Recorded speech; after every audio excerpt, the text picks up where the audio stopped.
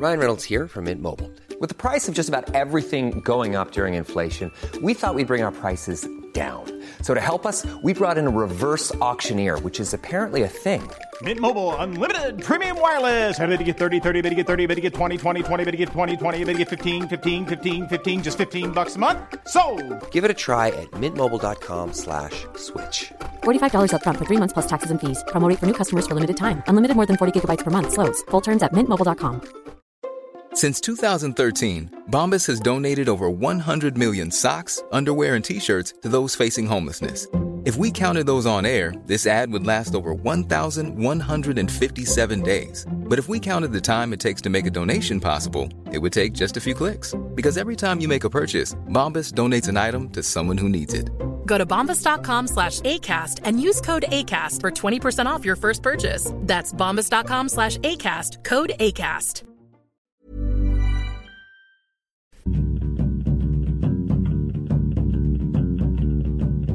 Hello, welcome to Film Fandango, the film podcast. My name's David Reed, and this is Marek Larwood. Hello there. You sound older, David. I am older. I've had a birthday since our last episode. Many happy returns. Thank you. Do you feel older at all? No, not really. No, it's in early 30s. It doesn't really have any significance, does it? I'm just counting down towards 40 now. It's my birthday very soon as well. I'm in my late 30s. It has more significance. So you're the Danny Glover of our double act. Danny Glover was about 60, right? That's right. Yeah, he was closer to retirement. Well, old age certainly hasn't brought you many manners, David. David Reed. Anyway, we're not here to talk about age. Films. Yeah. We're here to talk about films, as usual. Now, you went to see one of the bigger releases out at the moment. Yes, I went to see one of some blockbusters. It sounds like a really patronising start, isn't it? Why am I talking in a patronising way? I don't know. You feeling particularly superior today? Inferior, if anything. That's what that's what happens, though. People who feel inferior tend to patronise other people. It's a way of disguising it. That's just what I think. I went to see Godzilla. He's just showing his back on the poster. He's being very aloof in this one, isn't he? It's a bit like that. I went to see this on the day after it was released, so about 10 days ago or something, quite a while ago. Yeah. And I was the only person in the cinema in a 400-seater. The only person. Is it not doing that well? I can't imagine it is. It was an afternoon showing, but you think on the second day there'd be at least one person. Yeah. But it was the summer weather syndrome. I suppose, yeah. I mean, it's got Bryan Cranston in the lead role, right? He's popular. Bryan Cranston. It's got Godzilla. He's not been in anything for a while, but he is popular. Right, well, let me tell you about this film. So, Bryan Cranston's in it. And is it Juliette Binoche? I should know this French one. This tapping is just me looking it up in the background. The interesting thing that people have been talking about is the director of this. Well, I've got loads to say about it. Yeah, go on then. Go ahead. Why don't you tell us the plot first? Okay, so it's the plot is Bryan Cranston and his wife Juliette Binoche. Yeah. In Japan. The whole first 20 minutes, I couldn't really concentrate because I think Bryan Cranston was filming this during the same time as Breaking Bad or something. Because he had a wig, it was a really terrible wig, but his hair was exactly the same hair as Juliette Binoche. Like their brother and sister. Really odd. Because his hair looked like it was a fake wig. Because you know if you shave your head completely and you're bald, yeah, the hardest thing to do with wigs convincingly is the edges, so the actual bit of the hair. Because you need something to weave it into. Exactamundo. Yeah. I don't know if anyone can confirm this, but please have a look at Bryan Cranston's hair and tell me if you're weirded out by it. A, because it looks weird, and B, and it doesn't really move properly. They get a very perfect hairline, don't they? When you've got a wig, it's got sort of very thin sort of gauze that they then glue to your head. Yeah. And hope that the cameras don't pick up. Well, there was a big problem that when they first went into HD, all the makeup people were shitting their pants. Yeah, yeah. Because they thought, because normally it's just threaded onto gauze, and they can't get that tiny change. Yeah. Well, any makeup as well, because rather than covering up blemishes to make people look more perfect, in an HD world, you're just making them look like people who wear makeup. And of course, much of it is 4K now. That's right. So now it's become far more the domain of actually beautiful, flawless people. Well, people's faces look like arseholes. Well, maybe we just get used to that instead. We just like, I love to watch someone with a face like a slapped arsehole. Yeah. Running about the place. Anywho, so where were we? Bryan Cranston. Yeah. I'm just going to cut you dead. Yeah, sure. Fine. Bryan Cranston and Juliette Binoche and their son live in Japan, and there's an earthquake and something bad happens, and Bryan Cranston becomes obsessed with finding out the cause of this earthquake. Basically, it's a film about monsters taking over the world. Godzilla isn't the main monster. There's two other monsters. Who are? They're just sort of monsters that... Mothra. No, they're not really named. They're...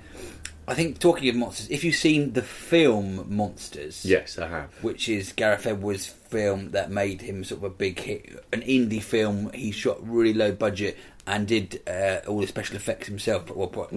He's one of that generation of... Hollywood suddenly discovers that people have the capability to do big budget special effects at home if they're just very good at it. So Neil Blomkamp doing District 9 was another one of these. But yeah, he made Monsters on very little money, as you say. What did you think of Monsters? Cause I thought it was...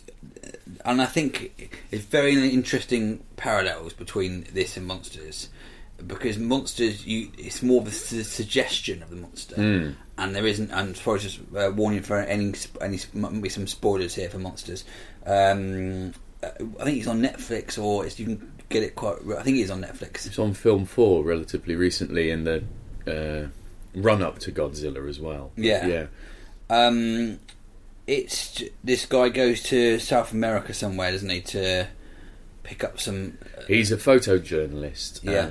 And basically the borders get closed because of these monsters, and he's sent by his company to go pick up his boss's daughter. That's what it is, and he needs to bring her home, and everything goes wrong, and they have to cross the contaminated zone. It's the only way of getting out of there. And that was the horror comes from it's that sort of unseen thing. You do see bits of the monsters, but it's that threat of the unknown, which is very effective, and it's not really. When it's called Monsters in your head, you think of a traditional sort of action monster. It's more of an art house film, would you say? Well, again, like District 9, I thought what both those films do very well is rather than we live in a normal world, everyone going about their everyday routine lives, and then suddenly you just plonk a big monster in the middle of it, and everyone runs around screaming like Cloverfield. What Blomkamp and Edwards have managed to do is make a world where monsters are around all the time, and we've gotten sort of used to it, and they create a very sort of realistic world where that's the case. These things are still dangerous, but they just exist amongst us, kind of thing. We coexist, and that's a new sort of monster movie, really. And that's what felt so original. I mean, the Gareth Edwards is incredible because his rise to fame. There's a film convention called Sci-Fi London. Yeah. I think it was 2008. I think he entered it and he won. And it's I entered that year as well. He did a 48-hour film challenge. Yeah. And he did loads of special effects in his, and he won that. I don't believe he did his in 48 hours. Well, he might have had stuff before. Well, no, but I've talked about this with a friend of mine, and I don't believe he cheated at all. I'm not saying that, but if he does a lot of CG on his computer, he'll have had many man-hours gone into making digital models that he still had on his computer, so they're ready to roll on stuff. So he won that, then he got funding for Monsters, which is his own film, which he did the special effects in again. And then in Godzilla, so the rise to fame... That's so fast, isn't it? He's incredible. Fast. From 2008, and he's born in 1975, so that's sort of scary. He's like pretty much a tiny bit older than me. Yeah. It's terrifying, but it's incredible what he's done. But going back to the point I was going to make was, in Monsters, there's a strange feel about that. They feel quite alien and quite the way he does his special effects monsters. They're quite sort of hard-edged, weird, ant-like creatures.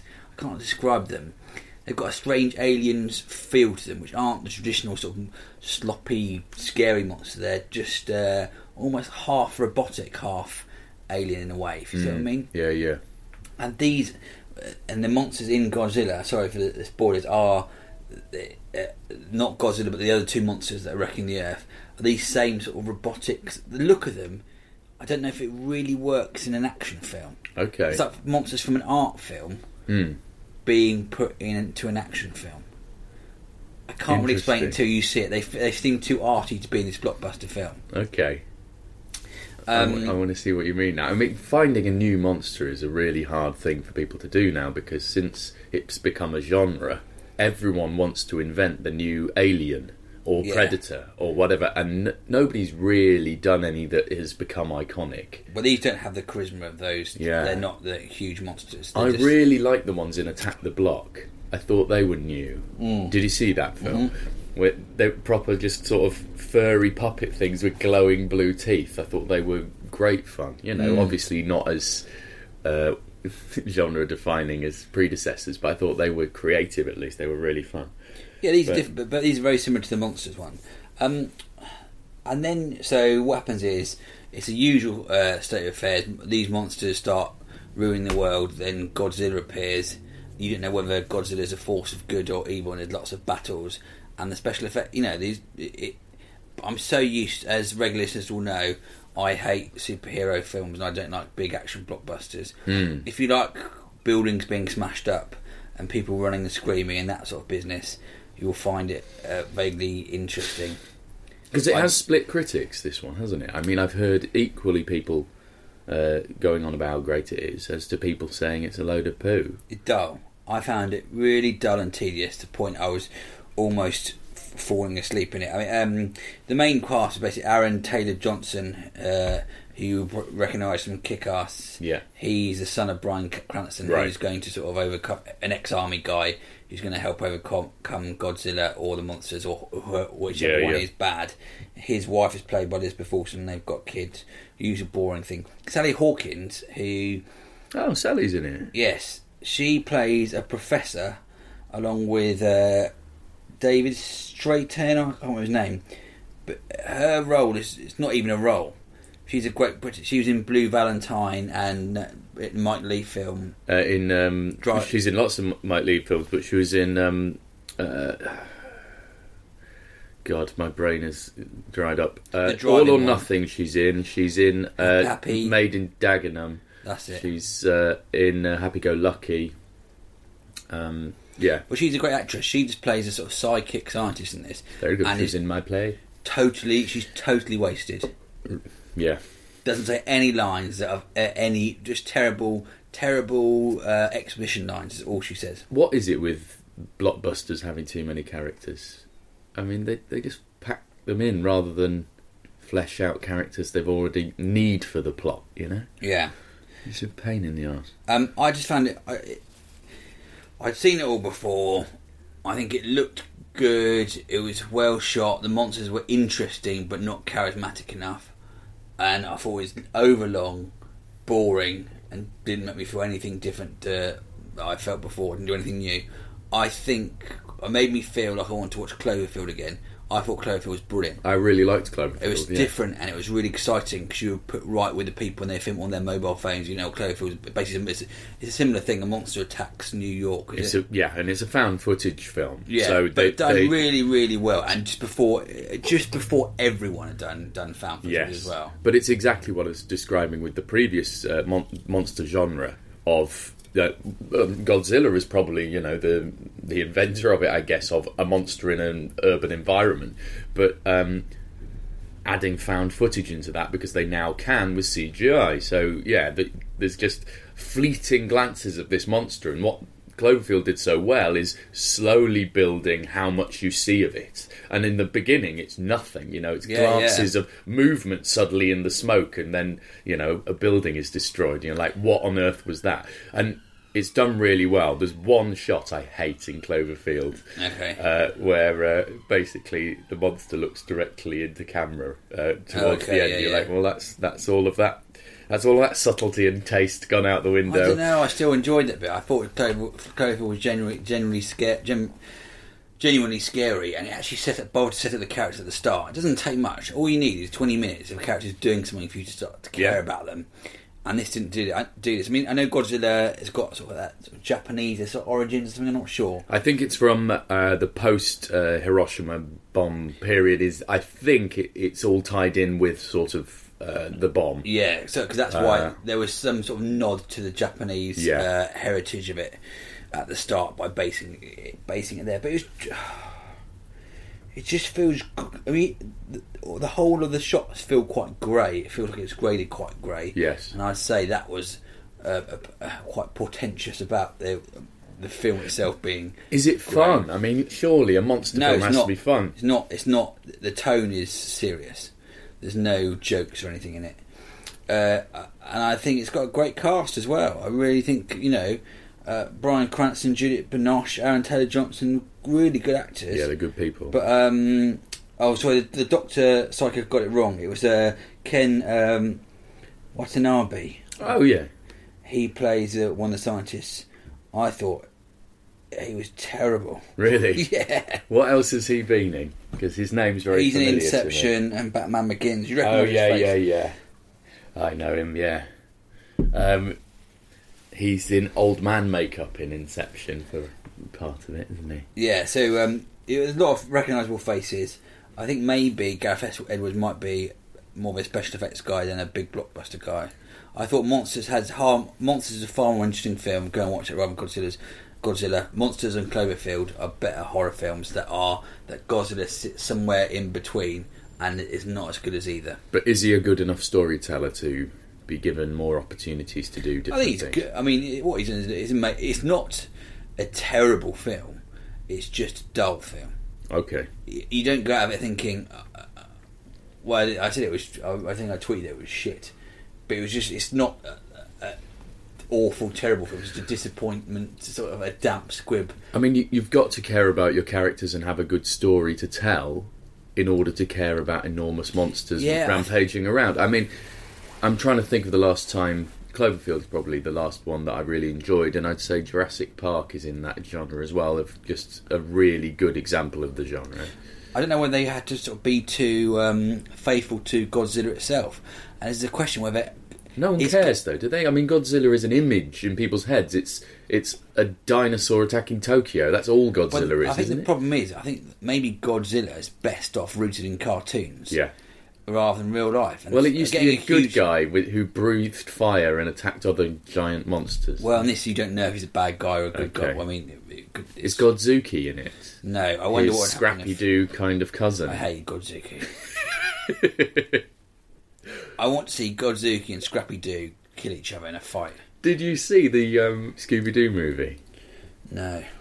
Because, spoilers, everyone, if you want to see... I've seen bits of it on TV, and it's got that guy, really annoying guy from Scream, playing Shaggy, who I can't stand. Oh, and Matthew Lillard. Yeah, and the Great Dane, which is all CGI Great Dane's terrible. Yeah, but the baddie in it turns out to be robotic... Spoilers, guys. Robotic Rowan Atkinson, who is being piloted by Scrappy Doo. So Scrappy Doo is the baddie of the piece. Oh, God. Yeah. It's weird, isn't it? It's an odd era. Buffy as Daphne and her husband Freddie Prinze Jr. as Fred. What happened to Freddie Prinze Jr.? What happened to Freddie Prinze Jr.? He was going to be the big star. He's probably raising his wife's kids while she continues to work. I'm going to look him up. So overall, I give it 4. 4 Mareks for Godzilla. Yeah. Well, I shan't go and see it. I like Bryan Cranston and... Sally Hawkins and Juliette Binoche enough that if it comes on Netflix or something, I might sit through it. But that's what I recommend. Yeah, I think it's you can have it in the background while you're doing your ironing or doing I don't know, your nails. If you're maybe you're buffing up your brass things you put under a fireplace, David. Oh, it's about time I did that. Yeah, I need to get my brass polish out.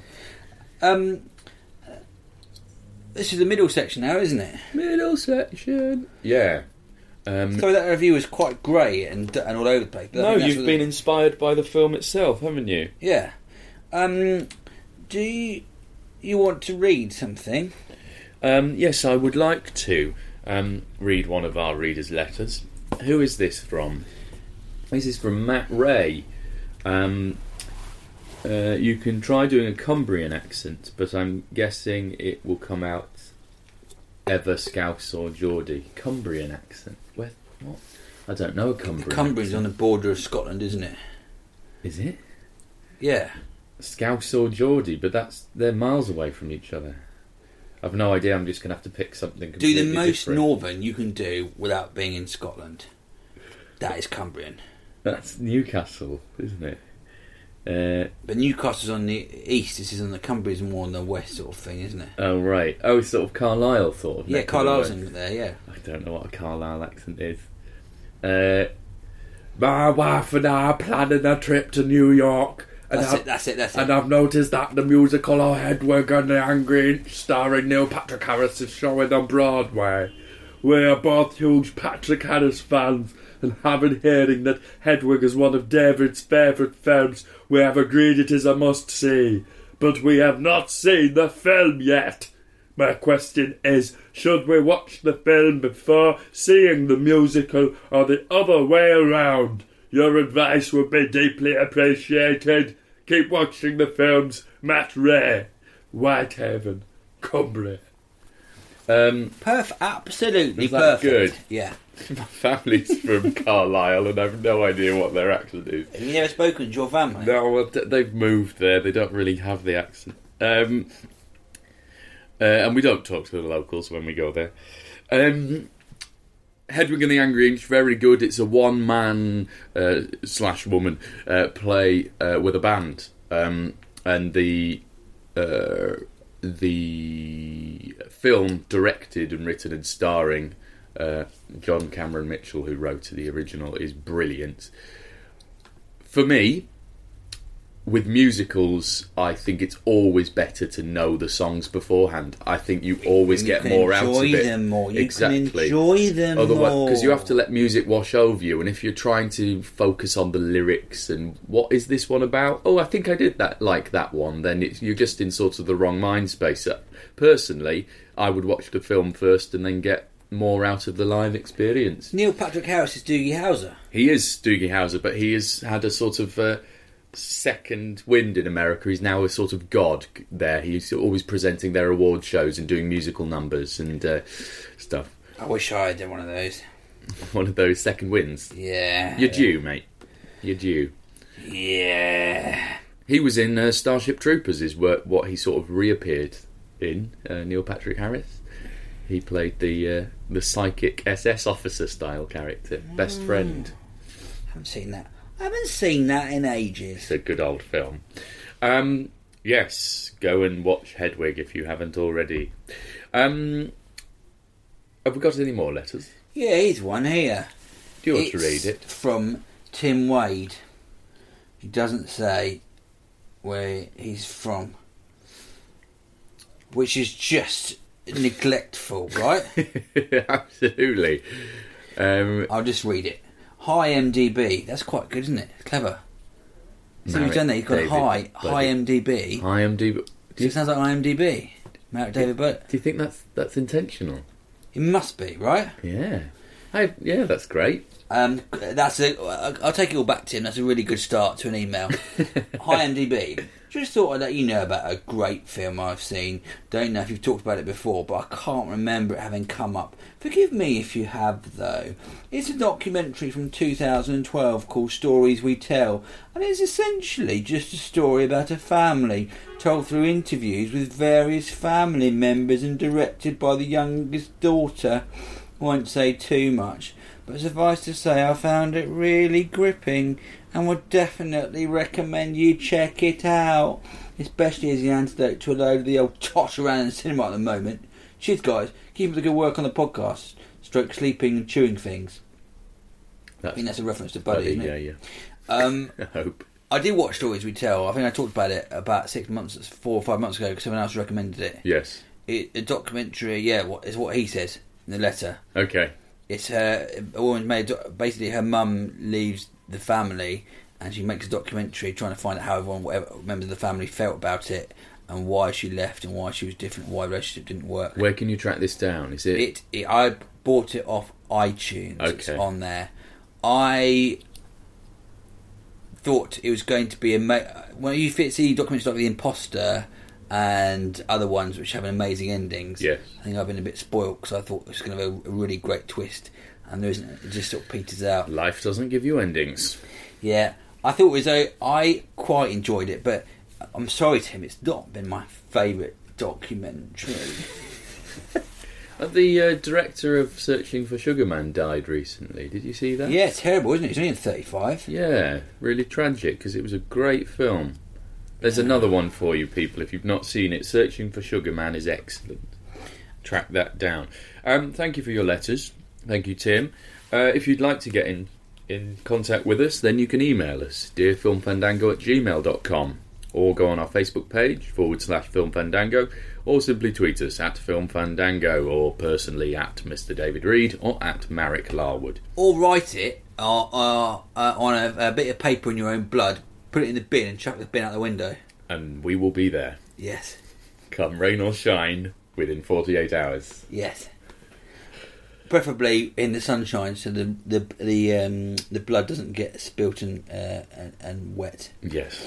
It's really annoying when we finally find a bin with a message for us and it's unreadable. Yeah, there's nothing more frustrating. Nothing more.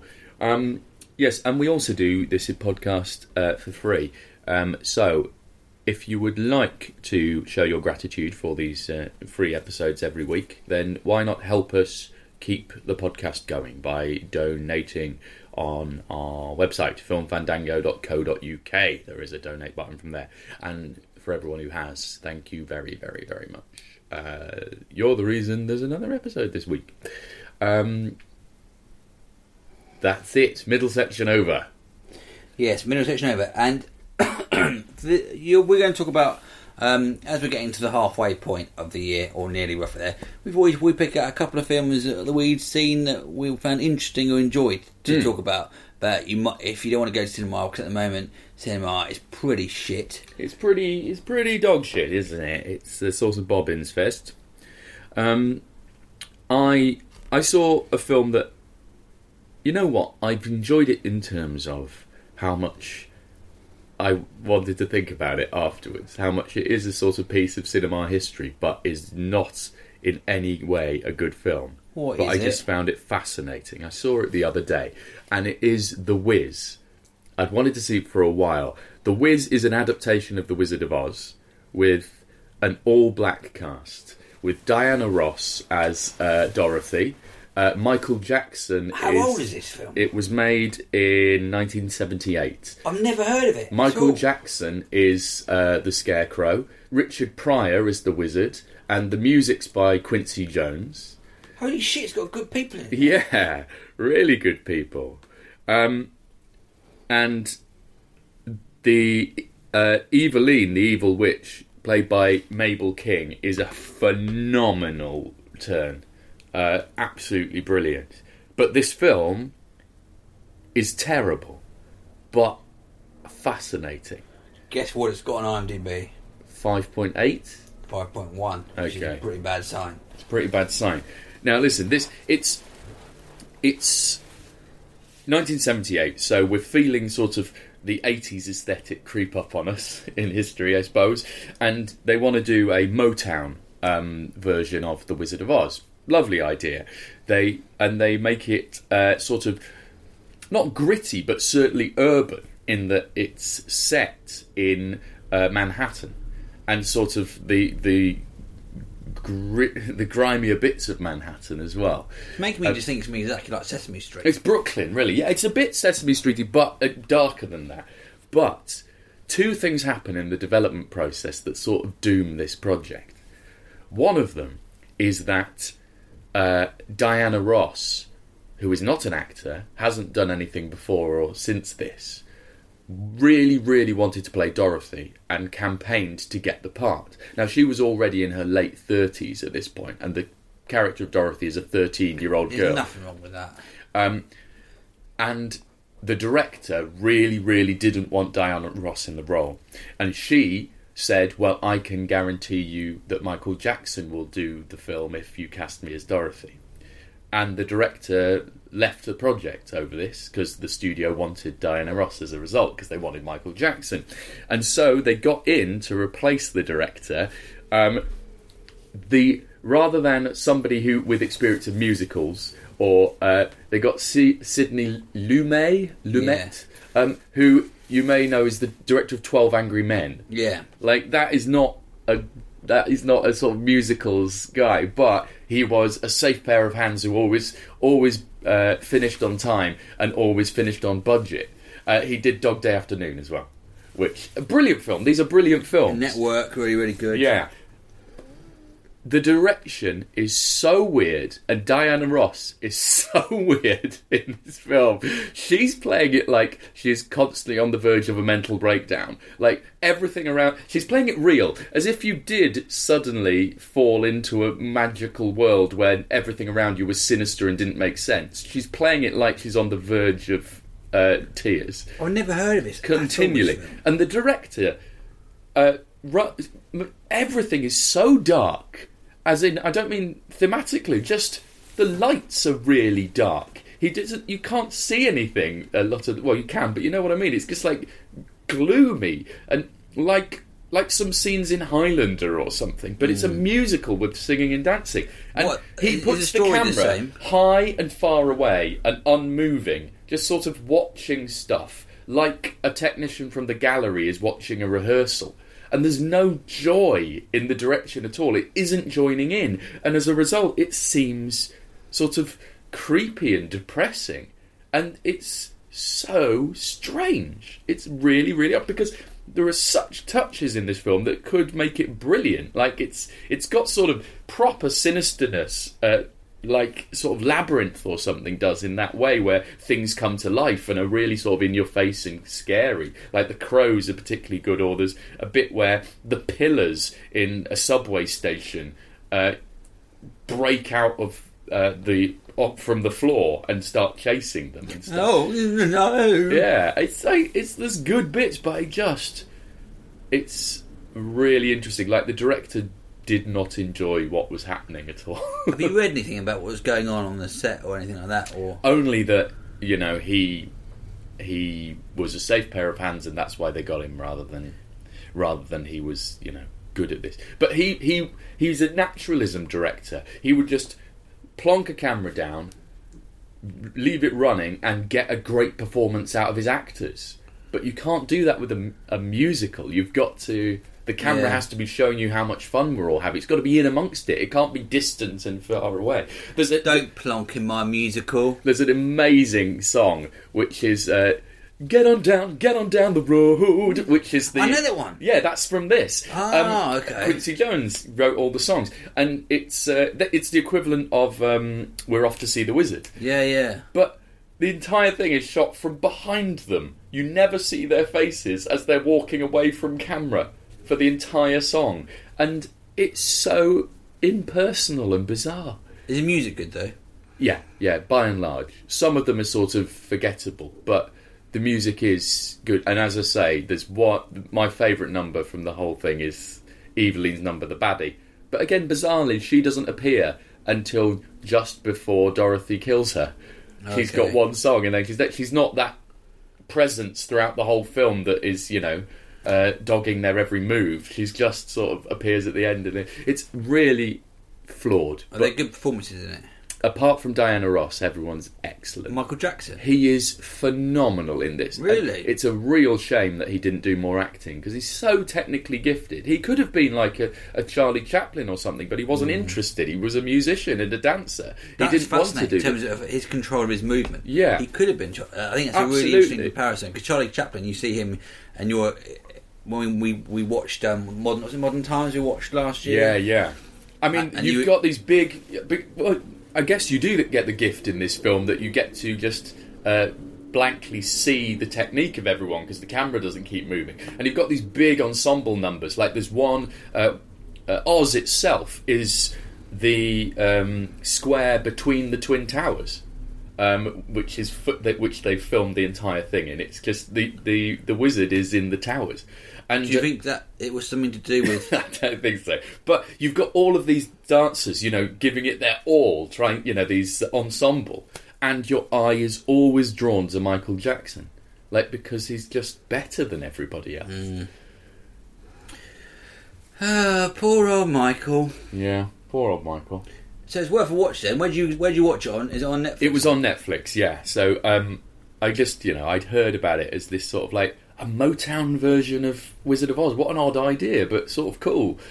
And it could have been genius, is why it's sort of interesting to watch. And just... You know what? Diana Ross reminded me of Elizabeth Berkley in Showgirls. Where you go, you've made a bold choice, but boy, is it the wrong choice. I don't think she's that bad in Showgirls. Oh, she's insane. Her character's mental. I think it's fascinating. I think it's watchable. Well, that's it. But Diana Ross sort of is, but in a far more...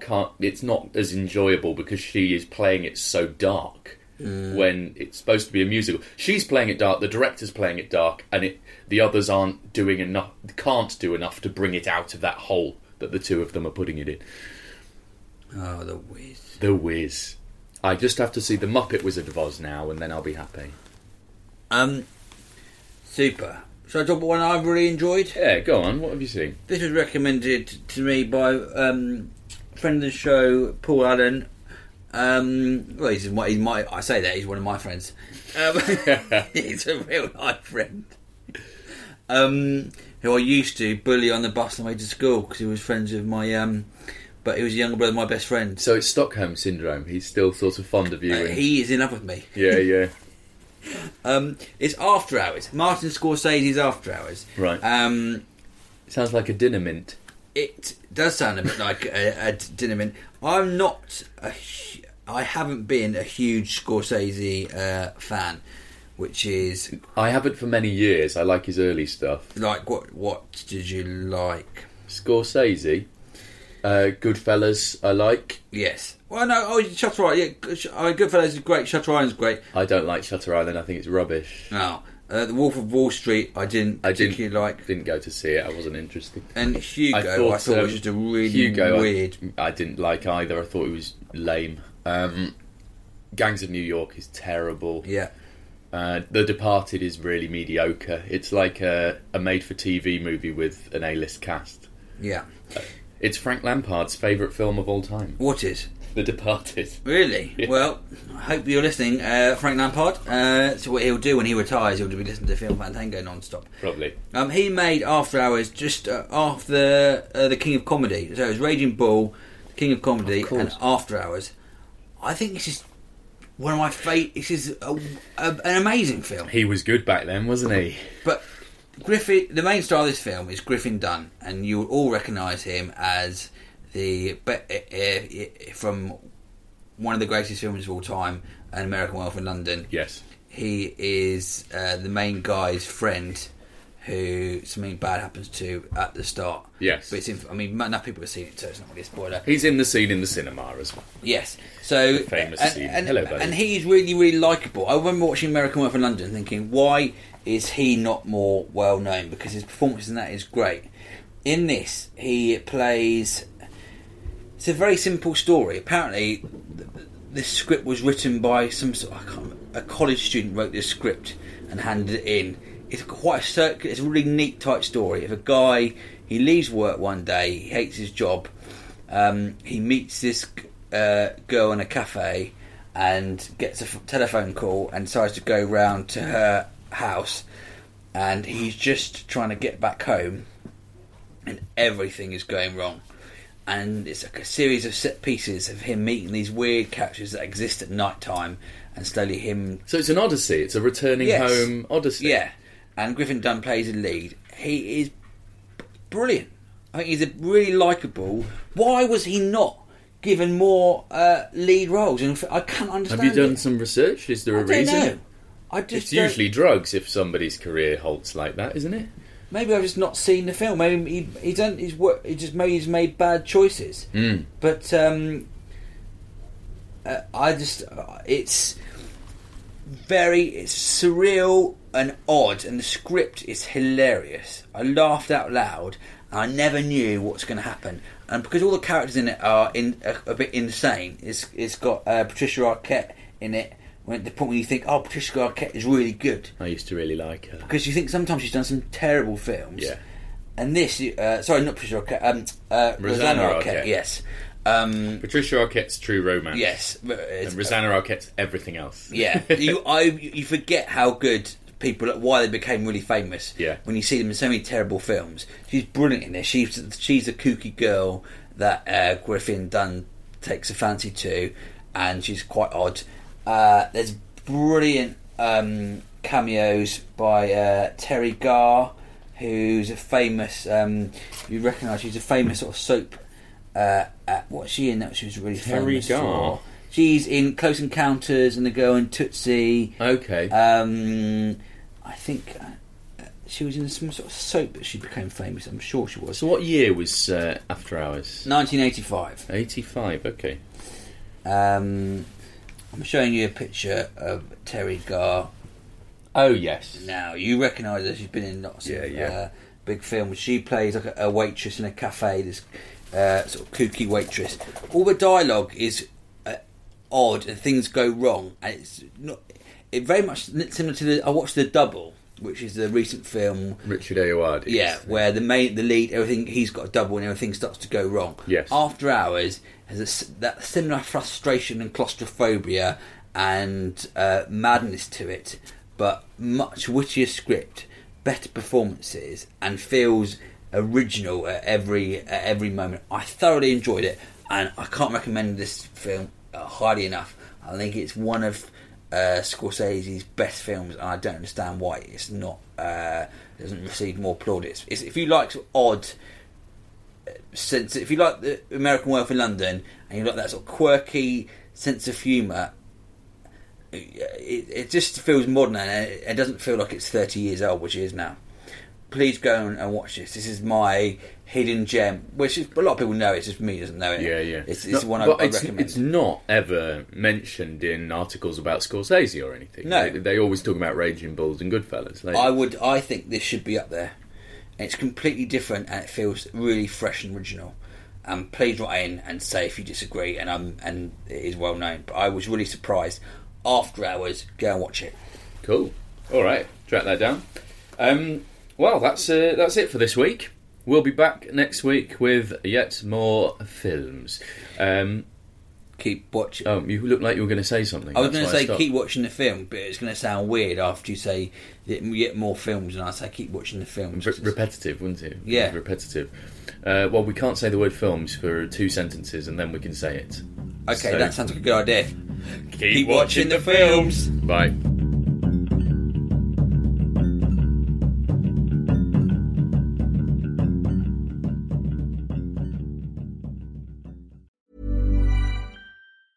A lot can happen in the next 3 years. Like a chatbot may be your new best friend. But what won't change? Needing health insurance. United Healthcare Tri-Term Medical Plans are available for these changing times. Underwritten by Golden Rule Insurance Company, they offer budget-friendly, flexible coverage for people who are in between jobs or missed open enrollment. The plans last nearly 3 years in some states, with access to a nationwide network of doctors and hospitals. So for whatever tomorrow brings, United Healthcare Tri-Term Medical Plans may be for you. Learn more at uh1.com. Planning for your next trip? Elevate your travel style with Quince. Quince has all the jet-setting essentials you'll want for your next getaway, like European linen, premium luggage options, buttery soft Italian leather bags, and so much more. And is all priced at 50 to 80% less than similar brands. Plus, Quince only works with factories that use safe and ethical manufacturing practices. Pack your bags with high-quality essentials you'll be wearing for vacations to come with Quince. Go to quince.com/pack for free shipping and 365-day returns. Planning for your next trip? Elevate your travel style with Quince. Quince has all the jet-setting essentials you'll want for your next getaway, like European linen, premium luggage options, buttery soft Italian leather bags, and so much more. And is all priced at 50 to 80% less than similar brands. Plus, Quince only works with factories that use safe and ethical manufacturing practices. Pack your bags with high-quality essentials you'll be wearing for vacations to come with Quince. Go to quince.com/pack for free shipping and 365-day returns.